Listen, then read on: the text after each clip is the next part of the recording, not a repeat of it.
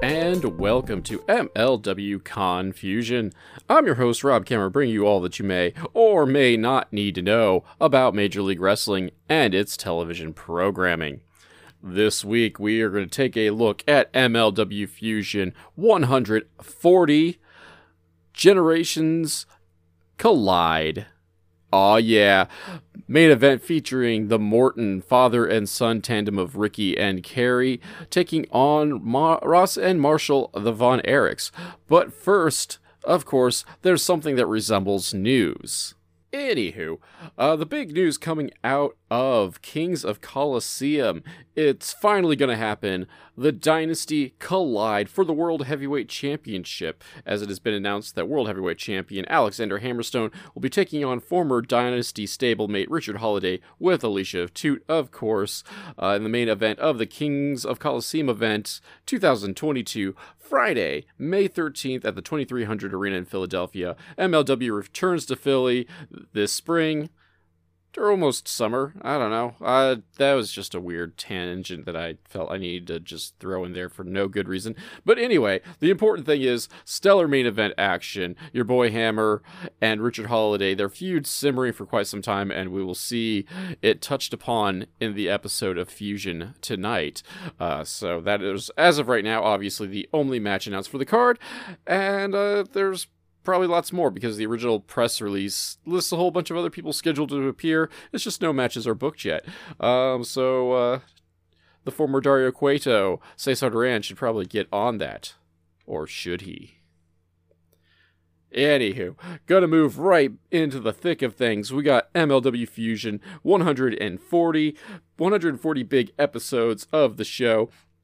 And it's such a big deal that the show just starts off hot with Cesar Duran coming to the ring with his lucha bodyguard. He runs down the crowd, something about a bunch of ghosts, the ghosts of Charlotte. Wrestling used to be a big hotbed in Charlotte until, the Crockett's went under. And so I'm going to assume that's what Cesar was referring to, but I don't know. Ghosts, people that smell, etc. But before we could do too much jaw-jacking, Sirius by the Alan Parsons Project. That's right, I still know my music.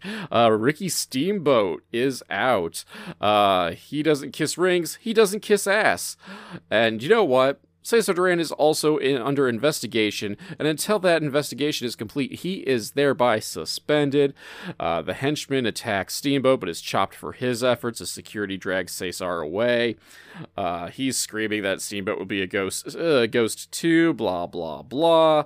Anyway, we have a new interim general manager, matchmaker, if you will, in Ricky Steamboat. And to celebrate this fact, the Clout couple, Richard Holliday and Alicia Toot, come out. They are lobbying for a title shot. Ricky's not really buying this. So, looks like he's going to have to take on Matt Cross for his efforts. He being Holliday, of course, not Steamboat. Though, I might actually pay money for Steamboat versus Cross as well. But that's not happening tonight anyway. Maybe in the future. Don't know. We'll just swing it. Fix it in post, if nothing else. We get our intro. Rich and Joe welcome us to the show. Our main event of tonight, of course, is the Von Erichs versus the Mortons. We also have the recently announced Matt Cross versus Richard Holliday. And EJ and Duca and Calvin Tankman actually have a team name now. They are known as Muscle and Power. It's no power and glory. Doesn't quite slip off the tongue, but, those are two big, powerful dudes filled with muscles, so I'm not going to argue with them. That, and of course, they are your MLW World Tag Team Champions. Anyway, speaking of our Tag Team Champions, looks like they're going to have themselves a promo. Backstage, Muscle and Power, thank God and family. A shout out specifically to several family members. Myron Reed out to congratulate everybody. Hopes he can live up to their expectations too as the young goat, but of course nobody has any second thoughts about that, as Myron Reed is the young goat. Speaking of our young goat, he is in our first match tonight. It is Myron Reed taking on TJP for the MLW Middleweight Championship. We have a little video package for TJP and Reed, kind of going back and forth. TJP has established quite the bucket list that he's crossed off by the age of 21. Reed ultimately is just going to kick some ass. We has matchup. It's going to start off kind of hot and heavy. We have cruiserweight standoff type things to start the party. You know, the classic flips and test of strength, bouncing up and down, leg sweeps, multiple pin attempts, that sort of thing, before we get, kip ups and a standoff. Reed wants to, show his respect for the elder statesman of the cruiserweights, but there is no respect to be had by TJP. He hits a big clothesline and drop kicks Reed off a springboard attempt. And off this springboard attempt, Reed bounces funny off the top rope. It looks like he injures his shoulder, which of course TJP, being a submission expert, decides that he should totally work over. Sends Reed into the ring post for his efforts. A slingshot senton for 2 by TJP. TJP just continues to work over that shoulder as we go to break. When we come back, it's boot scrapes and a face wash by TJP. Reed attempts to mount a comeback, but Reed, as he's going for his flame on, I guess that's what they're calling it, that's what commentary's calling it, but his diving cutter to the floor, he gets caught off that, and gets hit with a neck breaker by TJP on the ring apron. And by the way, in case nobody realized, the ring apron is the hardest part of the ring, so there's your education for the evening. TJP hits the Mamba frog splash for a 2 count. Reed works his way back to a comeback, but misses the no-cap splash. Gnarly looking crucifix driver by TJP for 2. Reed goes to finish things, TJP goes to finish things off with the Mamba once again, and Reed just kind of pops up and hits the cutter for the 3 count. 1, 2, 3, your winner, and still MLW Middleweight Champion, the young goat, Hot Fire, Myron Reed. And a solid match to be had by the two, as you could expect. Reed has been steadily improving over the last couple of years. TJP, say what you want about him outside the ring, is still very much a great wrestler in between the ropes when the bell rings. If I have to make a complaint about this match, it's the plague that is suffering current wrestling is that you only sell when you want. And overall, Reed did a very good job, I thought, in his selling. But the thing of the matter is, he only sold when it was convenient. And then when it was time for him to go on the offense again, magically, his arm could work. He was grabbing the rope to do his little springboard jumps every now and again, still popping up for cutters. And, these things that require arm strength. And yes, you can argue that there's a batch of adrenaline popping up and whatever, but again, sometimes it's just the little things about selling. Again, he's done a lot better than he has in the past, but there's kind of oh, he's doing a cutter again. And just the repetitive cutter use too, it kind of just threw me off. But yeah, otherwise, solid opener. Reed once again proving why he's one of the best middleweights in America right now. He may be the young goat, but he's still kind of a pretty well kept secret amongst the indie scene. But, as I said, solid match, good opener to get everybody on their feet, get their blood going, etc., etc., etc. Following this, we get some backstage stuffies going on. The Von Erichs are donating the World Class Championship Wrestling World Heavyweight title to the University of Texas in Dallas. We also get the announcement that Holodead will be taking on Shazza McKenzie next week. And Really, that was all. They went by pretty quick. Like usually, there's a bunch more in between there. So again, we got match again. We got match. Going into my MST3K stuff. Anyway, it is Matt Cross taking on Richard Holiday with Alicia Atout. Just as the bell rings, Holiday takes control pretty darn quick with a bunch of strikes.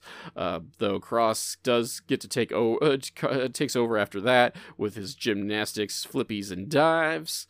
But before Cross can really mount a lot of offense, Holiday cuts out Cross's legs and hits a big lariat. Turns Cross inside out early. Cross tries to find some respite on the ropes, and while the referee's distracted, Toot chokes and slaps Cross. So she's even getting physically involved in matches now. Holiday with a double arm backbreaker and a batch of strikes. Cross comes back, hits the cross cutter / lethal injection for only 2. Cross goes for his patented shooting star press, but Holiday moves. Luckily, Cross is able to roll through. He saw it coming. Comes back in only to be hit with a pop-up punch and the 2008 stock market crash for the 3 count. Your winner, rarefied air, Richard Holiday.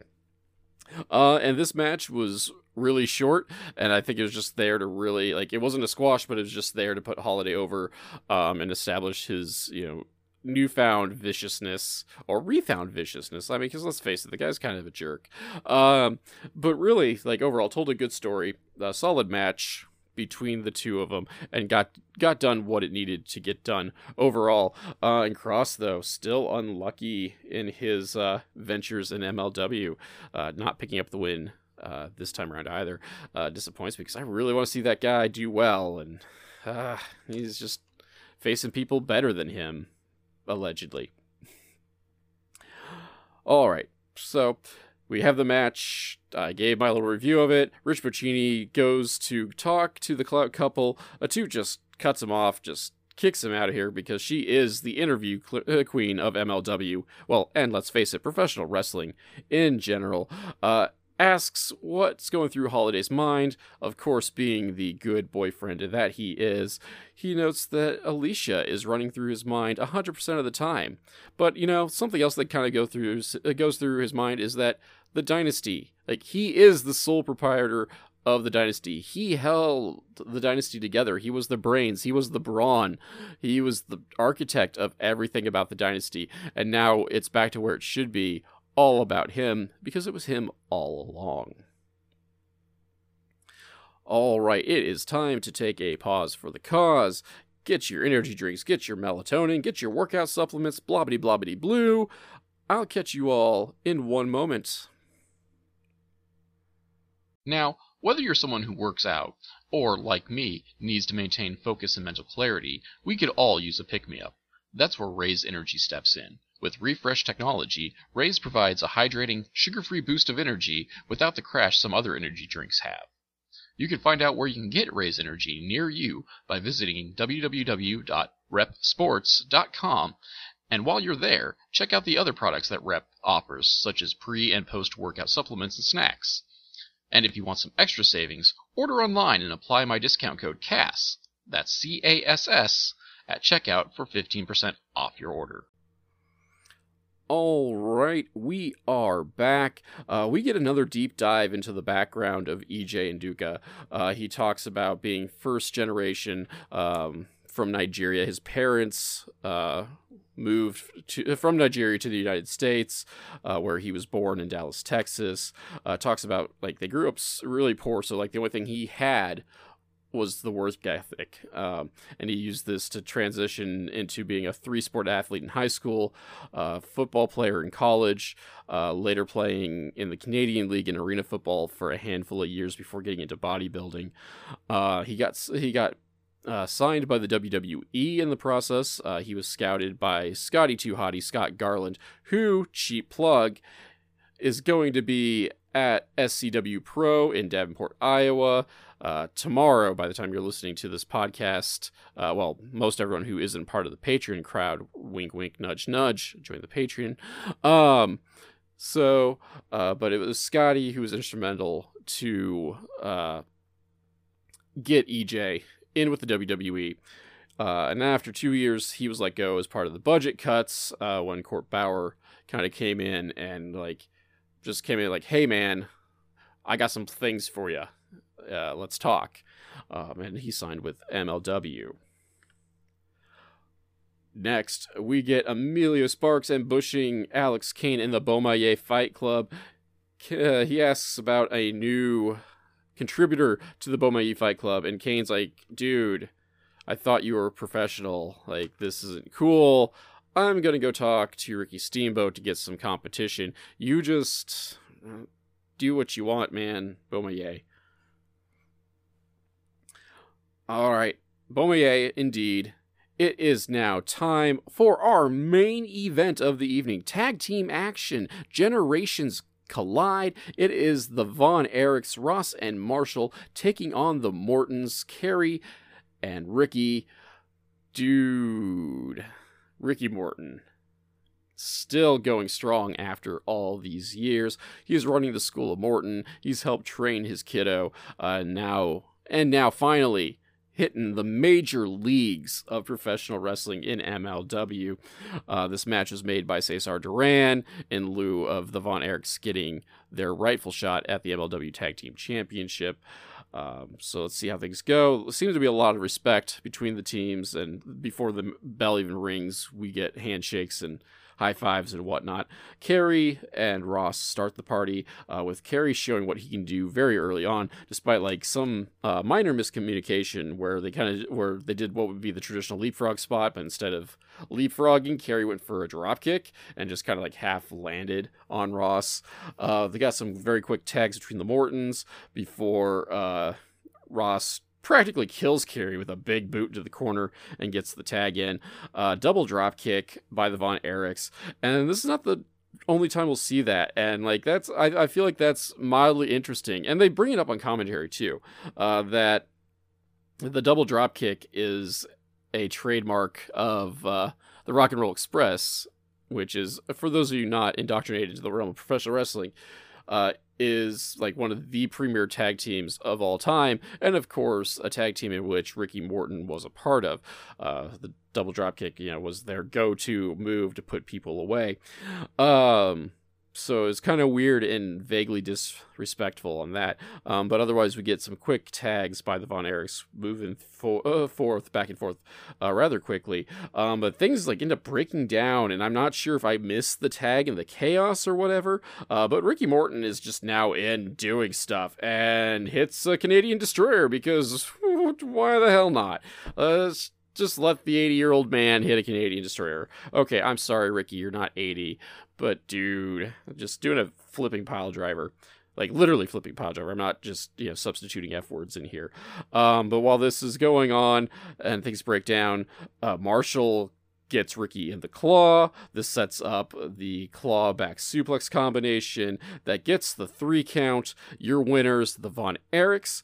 After the match, though, it takes a little bit of time for Marshall to release the claw on Ricky, which was also weird, and like then sets off like a bunch of tension between Kerry and the Von Erichs, and Ricky's like trying to recover. Like Marshall has to be separated by Ross. He's like, dude, like, got a little caught up. Which I mean, honestly, like Marshall's kind of the hothead of the team anyway. He's the one who makes, like, in the promos, makes all these weird random threats, and then like is brought back to earth by Ross. So it's kind of like what ended up happening here. Before things get like too out of hand and we come to blows or anything, a wild Julius Smokes appears, comes out, basically is just like screaming for everybody to die for whatever reason. 5150 comes out to blindside attack both families, but this doesn't last long as the combination of the Mortons and the Von Erichs are too strong for 5150 and they're sent packing.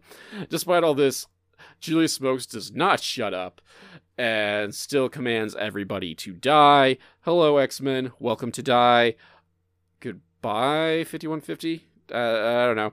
But, the important thing is the power of friendship prevails, and the Von Erichs and the Mortons are friends once again, despite the besides, that the X-Men were welcomed to die. So that was also like a surprisingly quick match as well. And I guess like my only real complaint about it is that was the main event. Like on one hand, I get it. It's Ricky Morton. He's a legend. But like the match, not a whole lot really happened in the match outside of like that brief breakdown where all of a sudden Ricky Morton's doing flipping pile drivers. But which, I mean, I'm not going to totally knock. That was a lot of fun, not going to lie.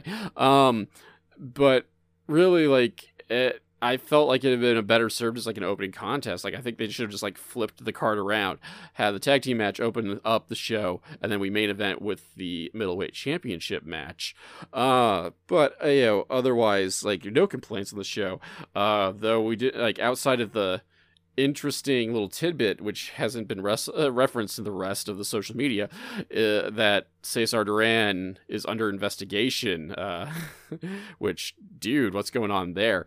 And I'm interested to see where that's going, if this is kind of following through with the revolving door of talent that MLW's kind of put forth this past year, where talent are basically kind of coming in for 1 or 2 sets of tapings outside of like the core group, or what's going on with that. Because they, like, the fans of MLW on their Facebook page, the MLW Facebook page, they kind of like noted that some like new faces and then some longtime faces have been removed from the roster page. Most notably Los Parks, which that upsets me a whole lot. And LA Park, you know, the original was, well, an MLW original back in the first run of the company back in the early 2000s, and it has been like a strong presence since the relaunch in 2017 or so. And if he's not part of the company anymore, that's kind of a sad day. Like losing him and like Tom Lawler, like, it's crazy go nuts, man.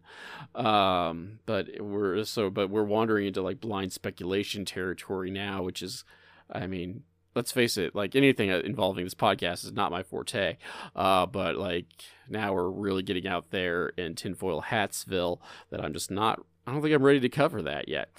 But never mind that. Moving on. As I said, the show ends with the babyfaces standing tall. Everyone loves each other again.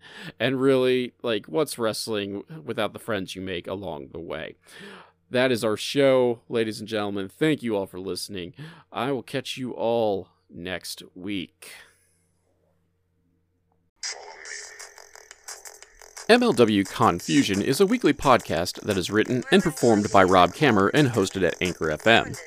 The background music for this section is Ruined My Day, performed by Alan Schroeder. If you enjoyed this podcast and would like to support, please like, subscribe, and tell your friends, family, and enemies. Leaving a review would also be helpful.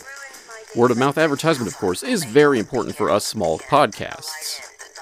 For my social media links, they can be found in the description below, but the Twitter and Instagram are both at The Nova of Cass, TheNovaofCass, and Facebook is at MLW Confusion. If you'd like to support monetarily and help upgrade my equipment, please check out my virtual tip jar at www.ko-fi.com/Casanova. That is CASSONOVA.